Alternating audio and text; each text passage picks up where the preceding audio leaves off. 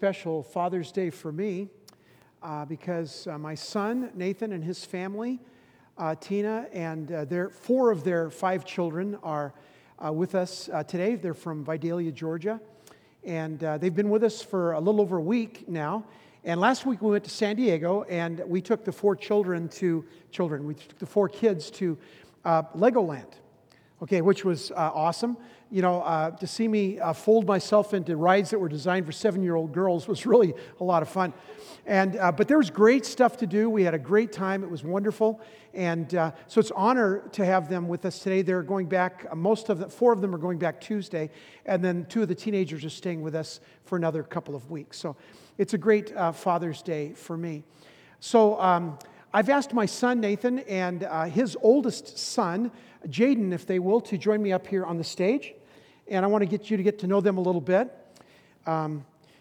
This is really a great joy for me.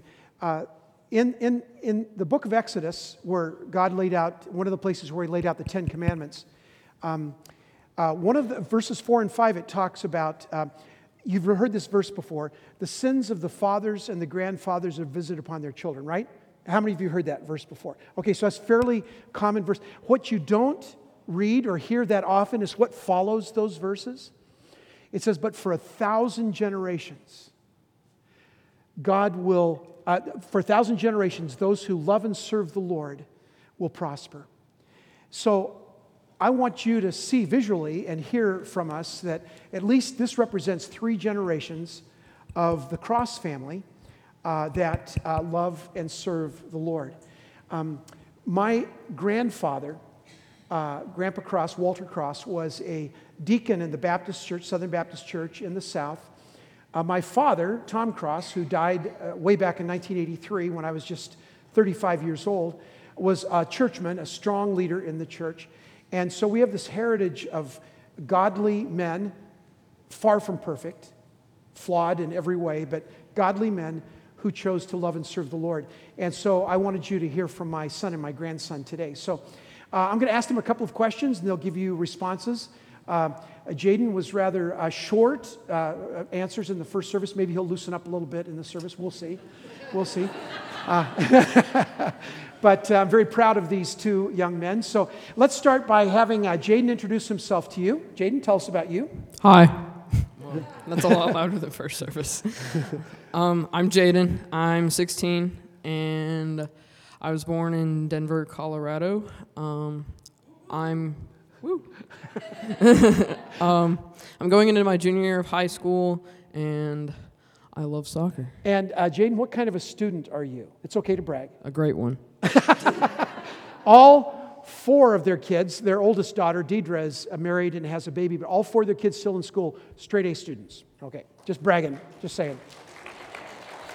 Nathan, tell us about yourself. I was not a straight A student. So. He had the potential. He was way too involved in other things. Yeah. Nate, I'm 37, married to my wife Tina for going on 11 years. We live in Vidalia, Georgia. We've been there since I got out of the military in 2005. And we have 5 kids and a grandbaby and one on the way. So. Yep. Yeah, so that makes him a grandfather. I don't even want to think of what that makes me. But so they couldn't be out here because Deidre's pregnant with her second. But Nathan wouldn't tell you again because he's doesn't talk about himself that much. But he was an outstanding high school athlete and played some college ball, and that was part of his life growing up. I coached him when he was a kid and all that, so that was a big part of the life too. So, Jaden, back to you. What were one of the challenges growing up? Even though you grew up in a Christian home, what was the challenge? What was something that was difficult for you as you were growing up? Well, my parents have been divorced ever since I was really little, and just growing up, like all 16 years or that I remember, it's just been separate, and like there's some of my time with my dad, some of the time with my mom, and it's not really together, but it's been kind of hard, but I've learned to live with it. Okay, good. And Nathan, how about you growing up? What was a challenge you had to face? Growing up for me, the hardest thing was when I was 13, my brother died, and he was 10 at the time, so that was very difficult. I learned to, instead of talk about what was bothering me, I internalized it, and as I got older, led to some very poor choices in my life. So that was definitely the most difficult thing I went through. Yeah. You'd never know that Nathan grew up in San Diego and Minnesota with his accent, would you? Yeah, so like Nathan said, one of the most difficult thing of my life too was losing our son Tyler. And we were, after he was killed, this was in October of 1989, Nathan was 13, Tammy was 16. We went to a family counselor, and about 9 months into our counseling, the counselor asked me, in your denomination, how do you change churches? And I explained how that happened in our denomination, and the counselor said to me, he said, I would recommend that you change churches, you move somewhere else. He said, because you're losing your other son, talking about Nathan. Just emotionally, he was disengaged. He went from being a really good student to being a poor student. Everything was falling apart. So it was a very traumatic time in our family. And we tried to hold on to Jesus, but many times we would hold on to the wrong things. Nathan internalized. I got involved in addictive gambling. We were all kind of a mess. But through all of that, there was something that sustained us all. And we all would agree and say, as one loud voice, that the only thing that got us through that was Jesus Christ. So, Jaden, tell us a little bit about your faith and how your faith sustained you through difficult times. Well, really, since living in separate families, it's really helped me it's brought new people into my life, which, and it has helped me to learn that that's a good thing, Yeah. and that they're a part of my family now, and that they're part of God's family. Right. And tell everybody when you gave your heart to Jesus. How old were you? How old was I? I was 5. I was 5, okay. Driving, we lived in San Antonio at the time, driving back from church one day in the backseat of the car. That's how it happened. That became holy ground in the back seat of the car. Right. Okay, Nathan, how about you, son? My faith has really sustained me through when I got divorced from his mother. It was a very difficult time. And then to see, not really knowing what to do or where to go, and then to see God's grace revealed in my life through meeting my new wife, Tina, and what a blessing that's been to me. And not just that, through numerous things, but just knowing that God's grace is so sufficient in the mistakes I've made and through the good times. Good day or bad day, we talk about that frequently in our home, is that God still loves us no matter how down we are or how high we think we are. So that's great. Mm-hmm. And Nathan, describe how you and Tina keep Christ alive in your family. By admitting that we're not perfect to our kids, and we, it's important for us we still try and sit down as many nights as possible and eat dinner and do something simple as a devotion and just open up discussion with our kids and just find out what's going on in their lives, and realizing that, the Bible is very practical and it's something that can be used today, to teach our kids, and most importantly, teach them to love Jesus, and to realize that there's grace, there's forgiveness, and there's love in our home. Amen. And describe how you guys came to find the church that you're in now. So we're living in the Deep South has really been quite a challenge personally for me. It's very down there. The church culture is it's just very, very different. A lot of legalism. Every time we'd go and try different churches, I'd always come away feeling beat up and broken down, especially because I was newly divorced at the time and just feeling like I was never going to be good enough. And then we found this church that was started at a college by some guys who kind of had the same vision of, God's not all about rules and regulations. He's about freedom and love and grace and mercy. Yeah. So we're now part of Journey Community Church, and we've been there since about 4 years, basically, since it started. So. Yeah, thank you. And Nathan's wife, Tina, they've been married for 11 years. When they were married, she had a 9-year-old daughter. So they had, 9? How old was Jaden? He was 5, 5, 3, and 2. I mean, so just imagine, Tina became a mother of 4 kids, 3 small kids. And she's done, I told her just the other day what an amazing job they've done raising these children. We have a ritual when we have the grandkids that we sit around a table in the evening with candles lit. We call it the Examine, and we have the kids share about their life, their day, what was good, what was bad. We talk about how Christ has impacted their lives. And I told Nathan and Tina what an amazing job they've done in raising their children. Every one of those kids know how to pray. Every one of those kids know the Bible. Every one of those kids know that Jesus is the answer. And what a joy that is. And the verse that I hold on to all of my life is, and you find it in two places in the Bible, in 2 John and 3 John. And both it says this: no greater joy can a man have than this, than to hear that his children follow the truth. Now, I know that that verse was written about the family of God, and so I've said that to you many times as your pastor. No greater joy can a man have than this, than to hear that you follow the truth, that you're following Jesus, that you're taking steps towards Him, that you're growing in your faith. That gives me great joy. But that verse also relates to our biological family. And I can't tell you what a joy it is for me to have my son and my grandson here on the stage. And what no greater joy can Dwayne have than this, than to hear that his children and his grandchildren are following the truth. So thank them for being up here and sharing. God bless you guys. Thank you. And would you just bow your heads with me for a word of prayer? Father, what a joy it is for me to have my son and one of my grandchildren be here on the stage and talk about how that Jesus Christ and Him alone has sustained them through difficult times in life. And Father, that's a message for all of us to hear that you are the God of second chances, that you are the God of a do-over, that you grace us when we don't deserve it, that you show mercy to us when we don't deserve it, when you forgive us when we don't deserve it.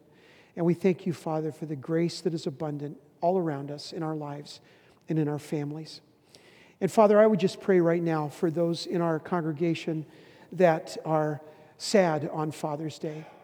Father, may you nurture them, may you fill them with your joy, with your hope, and would you help them to know that there is a Father who cares for them, their Heavenly Father, that is a perfect Father that will never harm them, never hurt them, and never disappoint them.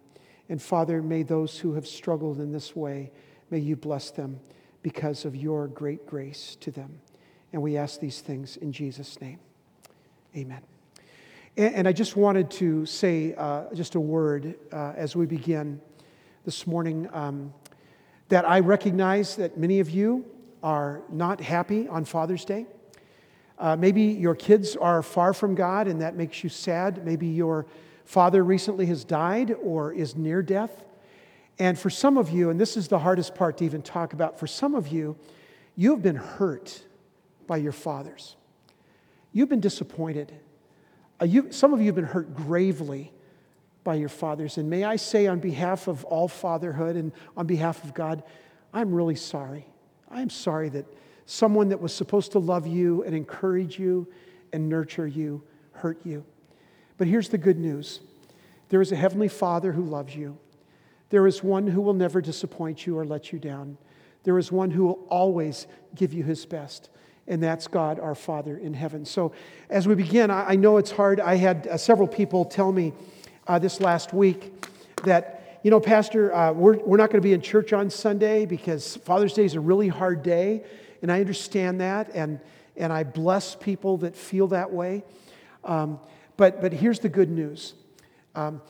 It's not just about our earthly father. It's about our Heavenly Father as well. And I want to talk about that today in the message. We're in between series. We just finished 40 days of finding hope, and that was a great series for all of us. And we're going into a summer series next Sunday on this amazing word that God gave to us through Jesus, through John, on the island of Patmos, that told us about what Jesus Christ thinks of the church. And so you're going to be hearing for these next 8 weeks what Jesus Christ thinks of Hope Covenant Church. And the good things that we've done and the things that we need to do better. And the word that He spoke to John 1914 years ago, He speaks to us today. So we'll be looking at that starting next Lord's Day. So today, we're going to talk about Father's Day. And I will say it's wonderful being a dad. I've said many, many times, it's much easier and much more fun being a grandfather. We took the kids to Legoland. If they said, "Grandpa, can I have?" and before they could even say what it was, I said, "Yes." When my kids were you can ask Nathan. When they said, "Can I ask a question?" I say, "Sure." The answer is no. What's the question? So that's harder being a parent than being a grandparent. So I love being a grandparent. But it's hard being a dad sometimes. For instance, there was this dad who had to pinch hit for mom when little Junior needed to go to the pediatrician. Johnny was 8 years old, and Dad was, well, kind of out of his element at the doctor's office. Routine checkup became very interesting. The nurse asked a few background questions, and the father was clueless. The first question she asked was this. She said, how was your son sleeping? And the father looked away from the nurse and looked to his son, and the son said, I sleep very well. How is his appetite? He looks over to his son. He says, I eat everything. On any medication? Nope, Mom says I'm as healthy as a horse. The next question really threw him. He said, how are his bowels? The father looked terrified and looked at the son, and the son said, Dad, don't worry about it. They're fine. A-E-I-O-U, sometimes Y and W. You know, it's tough being a father if you have never been one. Or how about the little boy who was reprimanded by his mother? He ran upstairs and crawled under bed to get away from his mom to hide. Dad comes home, here's what happened, comes up, crawls under bed, try to be with his son. And his son said, hi, Dad, is she after you too? And sometimes we have to get away. Bill Cosby, that great theologian, said it this way, insanity is an inherited disease. You get it from your kids. So we all know that's true. But besides insanity, there's some other things that we get from our kids, including love and meaning, and purpose, and joy, and opportunities. Let me rephrase that. Many opportunities to give sacrificially. Being a parent is a challenging yet wonderful responsibility. This morning, I would like to let the Word of God speak to us, especially to parents and specifically to fathers. And I'd like you to listen to this beautiful verse that's tucked away. It's actually the very last verse in the Old Testament. Very last verse in Malachi chapter 4, verse 6. Now the nation of Israel has run amok. They've done everything wrong. And at this point, Elijah is preaching, and Malachi is telling the people that are listening, listen, Elijah is preaching, and you need to hear what he's saying. And this is what Elijah said to the people of Israel. He said, He, God, will turn the hearts of the fathers to their children, and the hearts of the children to their fathers. Isn't that a beautiful verse? So God promised through the prophet Elijah that God would turn the hearts of the fathers toward their children and turn the hearts of their children towards their fathers. That's what I'd like to talk about today. We live in an age where many fathers, by reason of divorce or distance or disinterest, do not have a heart connection to their children. Oh, we do a lot of other things with our kids. We show them how to play ball, and we take them for walks and teach them how to fish and those kind of things. But how many of us as fathers, as grandfathers, have a heart connection to our children? Now, again, this message is we never intend to beat anyone up. If some of you are feeling guilty, if some of you are feeling, oh man, my father didn't do it right, or I didn't do it right, we don't want you to stay there, because you can't change the past. But you can change your behavior in the future. You can change the way you live now. So we want to encourage you. We want to build you up and share with you some principles from God's Word. And I'd like to paint a portrait of a father's heart. And do that with 5 separate scriptures. And so I'm calling this the 5 spiritual laws for dads, okay? But this applies to parents. It applies to really any relationship. This is transferable to every believer who wants to have a heart connection to another believer, and especially to God. So here we go. Law number 1, a father's heart prays for his children.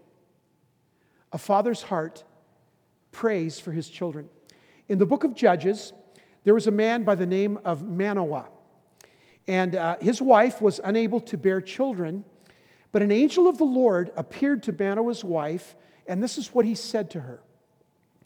He said, you are sterile and childless. And I'm sure at that point, Manoah's wife said, duh, I kind of already knew that.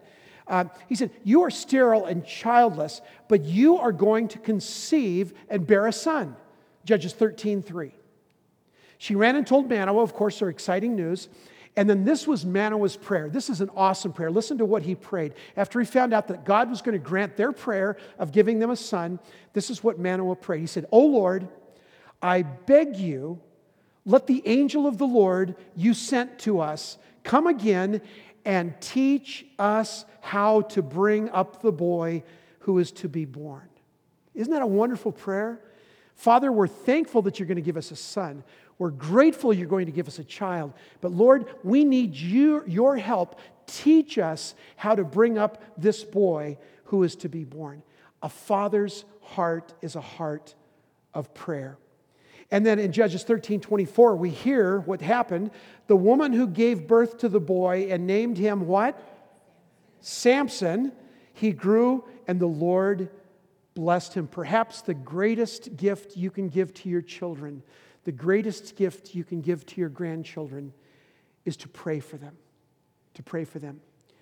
There was a period of time when our son Nathan was far away from God. It started about his junior or senior year in high school, lasted through a couple of years of college. But during that time, when you're 18, 19, 20 years old, you're kind of puffed up a little bit. You don't want to hear from mom and dad anymore because you've figured out life, right? When you're 19, you've figured out everything you need to know about life.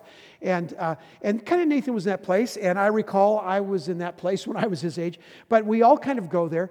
And at that time, he didn't really want to hear any parenting stuff from Sherry and I.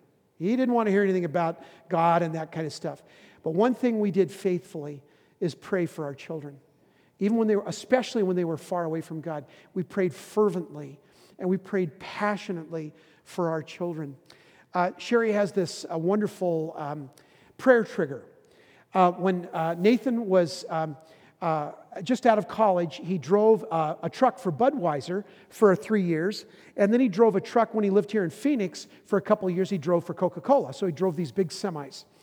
And so Sherry began a prayer trigger. Every time she sees a Budweiser truck or a Coca-Cola truck, she prays for Nathan. So how many times a day do you think she prays for Nathan? You know, if you're ever out driving around, you can't go 50 feet without seeing a Budweiser truck or a Coca-Cola truck. But there's that prayer trigger and she always said, Nathan, I prayed for you today. And Nathan, yeah, of course you did, because you got in the car, right? So, but there's something about praying for your children and asking God those things that I taught our children when they were small, when they gave their hearts to Jesus, when they were small and so innocent and so filled with faith, and now they seem so far away. Father, I pray that our child will never forget who he belongs to and who belongs to him. I prayed with somebody yesterday in my office, and I said, Lord, your mark is on this child. Your mark is on this teenager. There's a time when this boy gave his heart to Jesus, and your mark is on him. And do not let him forget that the mark of Jesus is on his life. We need to pray for our children. The Bible says the effectual, fervent prayer of a righteous man or woman avails much. It means it counts for a lot. Your prayers for your kids, they count for a lot. It may seem empty. It may seem like your prayers hit the ceiling, but the effectual, fervent prayer of a righteous man or woman, a righteous mother or father, a grandmother or grandfather avails much. It really matters. It really counts. We need to pray for our children.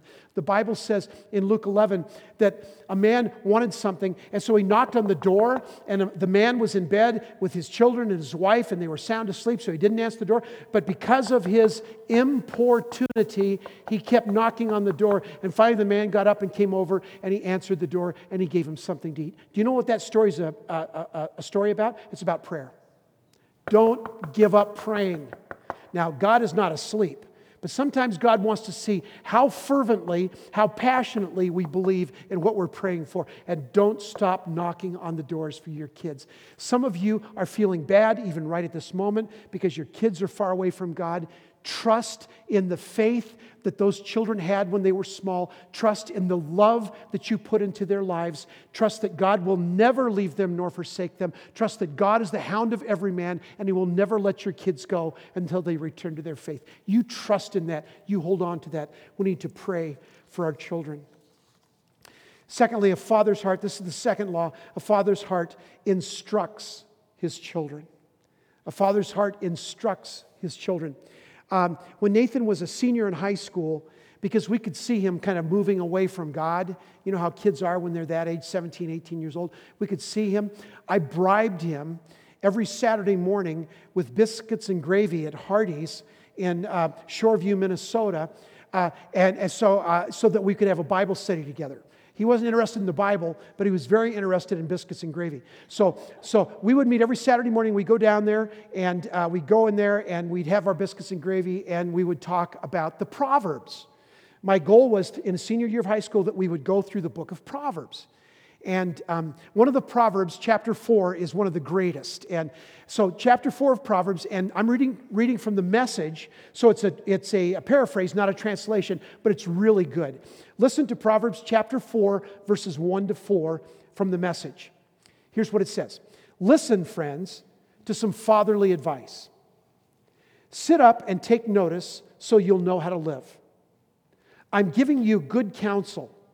Don't let it go in one ear and out the other. How many times have we said that to our kids, right? When I was a boy at my father's knee, the pride and joy of my mother, he would sit me down and drill me. Take this to heart, son. Do what I tell you. Live. Isn't that wonderful? How many times as we as fathers sit down and talk to our children and say, now this is the best I have for you. This is my wisdom. Let me tell you about Jesus. Let me tell you about my faith. Let me tell you about this trajectory that your life is on and what that might look like 5 years from now. We need to talk to our children. And as it says there, take this to heart. Do what I tell you. Live. We want our kids to live, don't we? Now, that word instruct in the Hebrew language, which is the language of the Old Testament, the word instruct means 3 different things in our vernacular. Okay, instruct in the Hebrew means teaching, discipline, and modeling. Isn't that great? When you know what instruct means, it means to teach our kids, to disciple our kids, and to model, be a model for our children. In a recent study in Scientific American, a researcher by the name of Dr. Bron Fenbrunner reported that the average middle-class father has direct interaction with his children 2.7 times a day, lasting a period of 10 to 15 seconds each. He concludes, based on that, these words. That seems to represent the contribution of fatherhood for millions of America's children, 27 to 40 seconds a day. There's something wrong with that. We need to give our children instruction and modeling and discipling, and we can't do that if we're not with them. So let me spell out how to instruct your children. I'll tell you how to spell instruct your children. Okay, here's how you spell it. T-I-M-E. Okay, that's how you spell it. You need time with your kids. Now, I used to use this excuse, and some of you probably use this excuse too. Well, I don't have a lot of time with my children, but I have quality time with my children. There's a Hebrew word for that, and that Hebrew word is baloney. Okay, actually, it's not a Hebrew word, it's an American word, but baloney. No, you need time with your children. You need to teach them, and you've heard me say this a million times, teach them how to play soccer, teach them how to brush their teeth, teach them how to do their ABCs, teach them how to do math, teach them how to throw a football, teach them how to play the violin, teach them all these things, but the thing that you teach them the most that will last with them for not only their life, but for all eternity, you teach them about Jesus. You teach them about Jesus. Well, but I taught them all these other things. Good for you. In 80 years, all those things will be under the ground. Teach them about Jesus. That will last for eternity. I've got to slow down, honey. I'm starting to preach. Okay, I got to be calm, right? Okay, I have to be calm. Teach them. Number 2, discipline them. Now, the root word for discipline is disciple. Okay? We think of discipline as, oh, I'm going to beat my kid, half to death. No. The root word for discipline is disciple. In other words, Paul said it this way, follow me as I follow Christ. Follow me as I follow Christ. All of us are called to be disciples of Jesus Christ. We are called to make disciples. And in the way that we make our families, the way that we have families, children, and all of that, we are to make disciples. I forget what the author was, but one author said that her most important job in life was to disciple her children. Isn't that beautiful? It was Anne Ortland. That was it, Anne Ortland. The most important job she has is to disciple her children. We must disciple them. So teach them, disciple them, and model for them. Son, daughter, watch me as I follow Jesus. Watch the way I show integrity. Watch the way when I get too much change at the store, we'll go back to McDonald's and we'll give them the money back. Watch the way I live my life. Now, there's something that's called, and this is based on Deuteronomy 6 through 8. It's called the law of echoes. Maybe some of you have heard that around parenting. The law of echoes basically says this. It's a basic truth of parenting that character is caught more than taught. That character is lived more than lectured.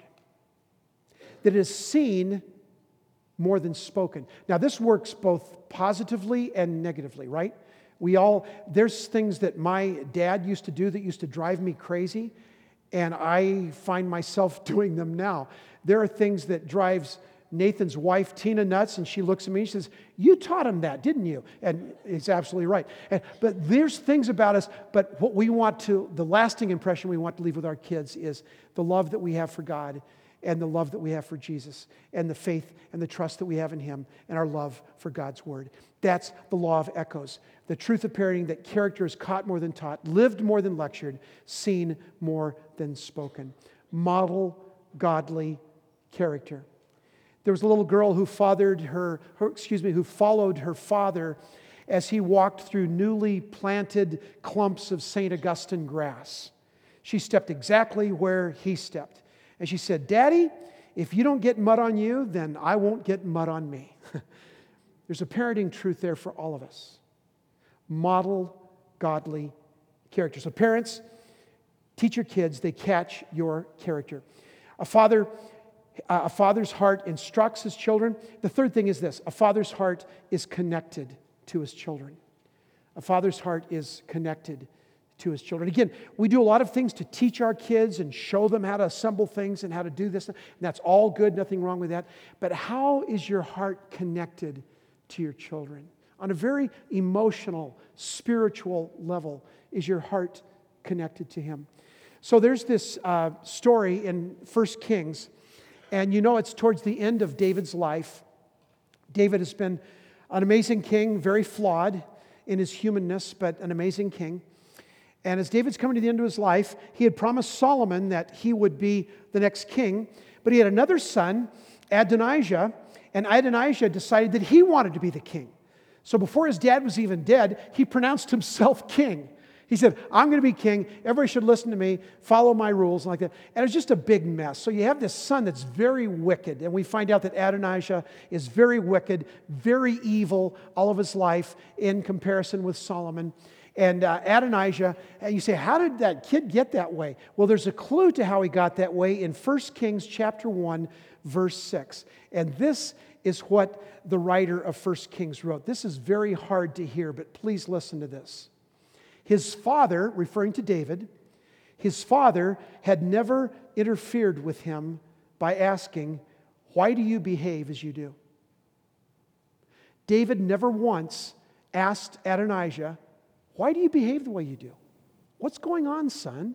Why are you acting like this? Let me instruct you on how you should live. Let me model for you how you should live." David just basically was so busy being king that Adonijah just grew up and did whatever he wanted. And that's a very powerful verse. His father, David, had never interfered with him by asking, "Why do you behave as you do?" Do you interfere with your children? I sure hope so. I sure hope so. "Yeah, Dad, you went through my stuff in my bedroom." You bet I did. "Yeah, but what about privacy?" "Well, you know what? You kind of live in my house and you're sleeping in my bed. Your privacy is earned. It's if I can trust you, then. But if not, I'm going through everything. And have you instructed your children? Are you involved in their lives? Do you know their hearts? Do they know your hearts?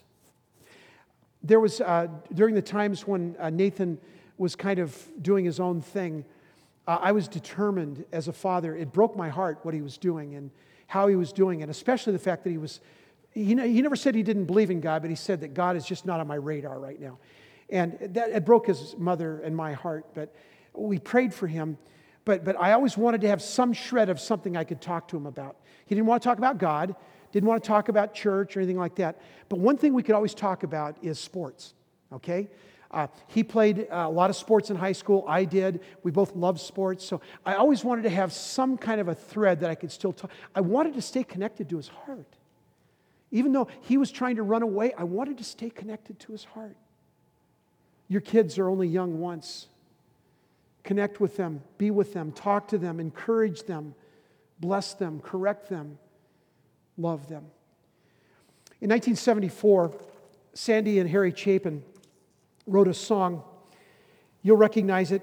I'm not going to sing it, but I'm going to read the lyrics. It's an amazing song. It was entitled, some of you know this, Cats in the Cradle. Here are the words to that song. My child arrived just the other day. He came to the world in the usual way. But there were planes to catch and bills to pay. He learned to walk while I was away. And he was talking before I knew it. And as he grew, he'd say, I'm going to be like you, Dad. I'm going to be like you. And the cat's in the cradle and the silver spoon, little boy blue and the man in the moon. When you coming home, Dad? I don't know when, but we'll get together then. We'll have a good time then. My son turned 10 just the other day. He said, thanks for the ball, Dad. Come on, let's play. Can you teach me how to throw? I said, not today. I got a lot to do. He said, that's okay. And he walked away, but his smile never dimmed. It said, I'm going to be like him. Yeah, I'm going to be like him. And the cat's in the cradle and the silver spoon, little boy blue and the man in the moon. When you coming home, Dad? I don't know when, but we'll have a good time then. We'll have a good time then. Well, he came home from college just the other day. So much like a man, I just had to say, son, I'm proud of you. Can you sit for a while? He shook his head and said with a smile, what I'd really like, Dad, is to borrow the keys. You see you later. Can I have them, please? When you coming home, son? I don't know when, but we'll get together then. We'll have a good time then. I've long since retired. My son's moved away. I called him up just the other day. I said, I'd like to see you if you don't mind. He said, I'd love to, Dad, if I can find the time. You see, my new job's a hassle and the kids have the flu, but it's sure nice talking to you, Dad. It's been nice talking to you. And as I hung up the phone, it occurred to me, he'd grown up just like me. My boy was just like me, and the cat's in the cradle and the silver spoon, little boy blue and the man in the moon. When you coming home, son? I don't know when, but we'll get together then, Dad. We're going to have a good time then. More than anything, after we pray for our children, we have to connect to their heart in an emotional and a spiritual way. A father's heart next is this. A father's heart shares his love for Jesus. I quoted this verse before from 2 John, and I'll say it again, that no greater joy can a man have than this, than to hear that his children follow the truth. I'm so glad that my son went to college. I'm so glad that my daughter went to college. I'm so glad they got a good education. I'm really glad my son has a great job. He's a hospice nurse and does amazing ministry with people at the end of their life. He goes all over the county meeting people in their homes. I'm so glad that my children are raising their children and doing a good job, making sure that education is important, making sure they have good values and all of that. But here's what matters to me more than anything else. I want to know that my kids love Jesus. And I want to know that my grandkids love Jesus. You know what? If I had to choose between that and anything else, I would choose that every single time. Because one day, 50, 60, 70, 80, 90 years from now, we'll all be 6 feet under the earth if the Lord tarries. And when we will, nothing that we learn on this planet will matter except about Jesus. Nothing. You've heard me say this before. We need to teach our kids all kinds of things. But more than anything, the most important thing is to teach them and to show them and to model for them to eat and drink and breathe a personal, intimate, passionate relationship with Jesus Christ. I mentioned my father and my grandfather a little while ago. My dad, interestingly, he went into World War II in 1943, halfway through the war, as a 16-year-old. In those days, they were so desperate for, in this case, in the Navy, he went in the Navy, they were so desperate for young men that if you were 16 or 17 with your parents' permission, you could go into World War II. Isn't that incredible? So my dad gets out of World War II when he's 19 years old in 1946, a veteran of World War II, 19 years old, doesn't have a high school education, marries my mom. They were going together even before he left. Marries my mom a few months after he got back. And to say, that tells you what kind of guy my dad was. He said, my twin sisters were born 9 months and 20 minutes after they were married. And he said, and his life was off and running, right? So he had to go to school at night to get his high school diploma, had to go to school at night to get his college degree, became an engineer, and had a very successful career. But all of that to say this. The thing that my dad did the most consistently was to teach me and my 3 sisters that God loves us and that He's always going to be there for us. And I had the privilege of preaching at my dad's memorial service. He and my mom were part of our church at Mount McGill in Spring Valley, California. And on Thursday, August the 18th, 1983, I spoke at my dad's memorial service, and I want to read you 2 paragraphs from that message. My dad's name was Tommy. But the most important part of my father's life was his love for God. He taught me how to love Jesus as a boy. In the mornings as I would arise, I would find my dad sitting in his big lounge chair reading God's Word. I didn't understand it, but I too wanted to read the Bible. He would wake me up at 6:30 on Sunday mornings to go to men's prayer meeting. He would read and pray every night at our family devotions. He rejoiced with me when I received Christ as my Lord and Savior at age 16. Christ was his life. He knew that Jesus' words were true when he said, "I am the way, the truth, and the life. No man comes to the Father except by me." I have seen my father on his knees praying for you. And when I said that, I was talking to the audience gathered at my dad's memorial service. Many of his friends from where he worked at Convair Astronautics in San Diego. Many engineering friends that weren't Christians that he had witnessed to. And I said, I have seen my father on his knees praying for you, friends and relatives, that you might know and experience the love of Jesus Christ. There were those of you who whispered prayers for us as he was dying. There were those of you he whispered prayers for as he was dying, because nothing else in the world mattered more to him. The echo of my father's life would not be, remember my skill as an engineer or a professional, or remember I served in World War II, or remember how I was your friend and helped you in times of need, or remember my life as a husband and a father. No, he would say to you, if he were alive now, remember, Jesus loves you. That would be my father's plea. This past week, I remembered an experience that brought joy to my heart. When I was in college, the men in our church went on a prayer retreat to a cabin in the woods. On Saturday morning, our task was to walk out into the woods and be alone with God. It was a very special time. I was not far from my father, and when he started walking back, I joined him. He slipped his arm around my shoulder. Without a word passing between us, by the way, only guys understand that. Without a word passing between us, I knew my father's heart. He was a man who was walking with God, and I whispered a prayer at that very moment that I too would walk with God all the days of my life. And then I closed the sermon with these 2 questions. How about you? Do you walk with God? And then I gave an invitation to know Christ. That's what my dad's wish. After the service, I was able to lead 3 of his engineering guys that he worked with, 3 engineers, to Jesus Christ because of my father's testimony at his death. My dad was imperfect and flawed, just like me, just like Nathan, just like Jaden. But he loved me, and he loved Jesus. And that's the greatest legacy that he left for me. Finally, a father's heart is full of love and forgiveness. Let me just say a word here. Men and women, brothers and sisters, moms and dads, grandparents, great-grandparents. There's no gift you can give greater to your husband, to your wife, to your kids, to your grandkids, to your parents than the gift of forgiveness. I know some of you have, your parents have failed you. Some of you have failed your kids. But the gift of forgiveness is the gift that God wants us to share in our families. Most of you know the story of the prodigal son. I won't go through the whole story. But there was this boy, he had an older brother, and he wanted to do his own thing. He wanted to go away. He was probably 18 or 19 years old and live the way he wanted to live. He asked his father for his half of the inheritance, which in the Hebrew tradition was akin to saying, Dad, I wish you were dead because I want your money now.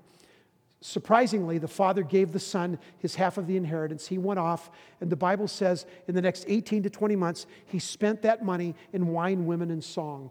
He just spent that money foolishly. He lost it all. He found himself less than 2 years after he left, the time he left, sitting in a pigsty and wondering, how did I get here? What was my mom and dad loved me. They gave me everything I could possibly have. They gave me an education. How on earth did I end up here? How did the trajectory of my life go like this and then go like that? And he said, what am I to do? And he thought, well, I can't go back to my dad. He'll kill me. I mean, I hurt him so badly, he'll never talk to me again. But maybe if I go back to my dad and ask for a job, he'll give me a job, maybe slopping pigs or taking care of the horses or something like. I'll just go back and see if my dad will give me a job. And the Bible says that when the son was still far away, heading towards his house, the home where he grew up, when he was still far away, the father saw him. And this is what the verse says in Luke 15:20. But while he was still a long way off, his father saw him and was filled with compassion for him. He ran to his son, threw his arms around him, and kissed him. And the translation there is that the father couldn't stop kissing his son. This son that disappointed him so gravely. This son that got so far off the tracks. This son that said no to his mom and dad and no to God. This son, as he came back, his father couldn't stop kissing him. One of the greatest gifts we can give to our children, to our grandchildren, to our parents, is the gift of forgiveness. If they have hurt you, if you have hurt them, you need to make amends. You need to offer your apology. You need to give your apology. Say, I am so sorry I've hurt you. We need to give and receive forgiveness. All of this is about the Father's heart. It's not about the Father's hands. It's not about the Father's footsteps. It's about the Father's heart. How God wants you to know, be so in touch with Jesus and so in touch with Him as your Lord and Savior that you pass that on to your children, to your grandchildren, for 100, for 1,000 generations to those who love and serve the Lord. God has blessed them. Would you bow your heads with me, please? Heavenly Father, we are so thankful that you are a God of miracles, that you are a God of redemption. And Father, there are many of us in church today who feel a sense of guilt, a sense of shame about some of these things that we've read from your word. But Lord, that's never a good goal. That's never a good destination. But to allow that to move us to a place of reconciliation with you and with our family. To allow that sense of, oh, I didn't do this so good, to a sense of rejoining our Heavenly Father and rejoining our family. Father, may you give us the courage to do that. And for those, Father, who are young parents or even parents to be someday, may they take this word to heart, that as they know their Heavenly Father's heart, they can share that heart with their children from generation after generation for 1,000 generations to those who love and serve the Lord. And to this end, Father, we pray your blessing in Jesus' name. And all of God's people together said, amen. Amen. Thank you so much.